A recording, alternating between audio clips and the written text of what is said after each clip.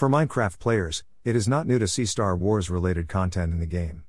However, Minecraft has recently released its new DLC Star Wars pack, and it is massive. It will be a new experience never seen before and have many features that will keep you playing for hours. The packs released in the past have only contained skins. These are not anything too special, but this new pack includes a map, a skin pack, a full bespoke texture set, mobs and items reskins, UI treatment, and even a licensed soundtrack.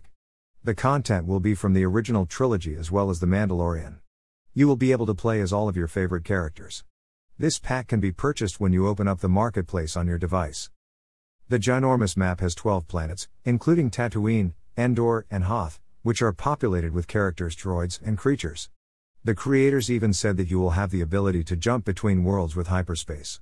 You can even fly X-Wings and TIE fighters. If you love Minecraft and Star Wars, this is the perfect experience for you and you should totally go and download this today. It's totally worth the price as it has tons of content for you and your friends.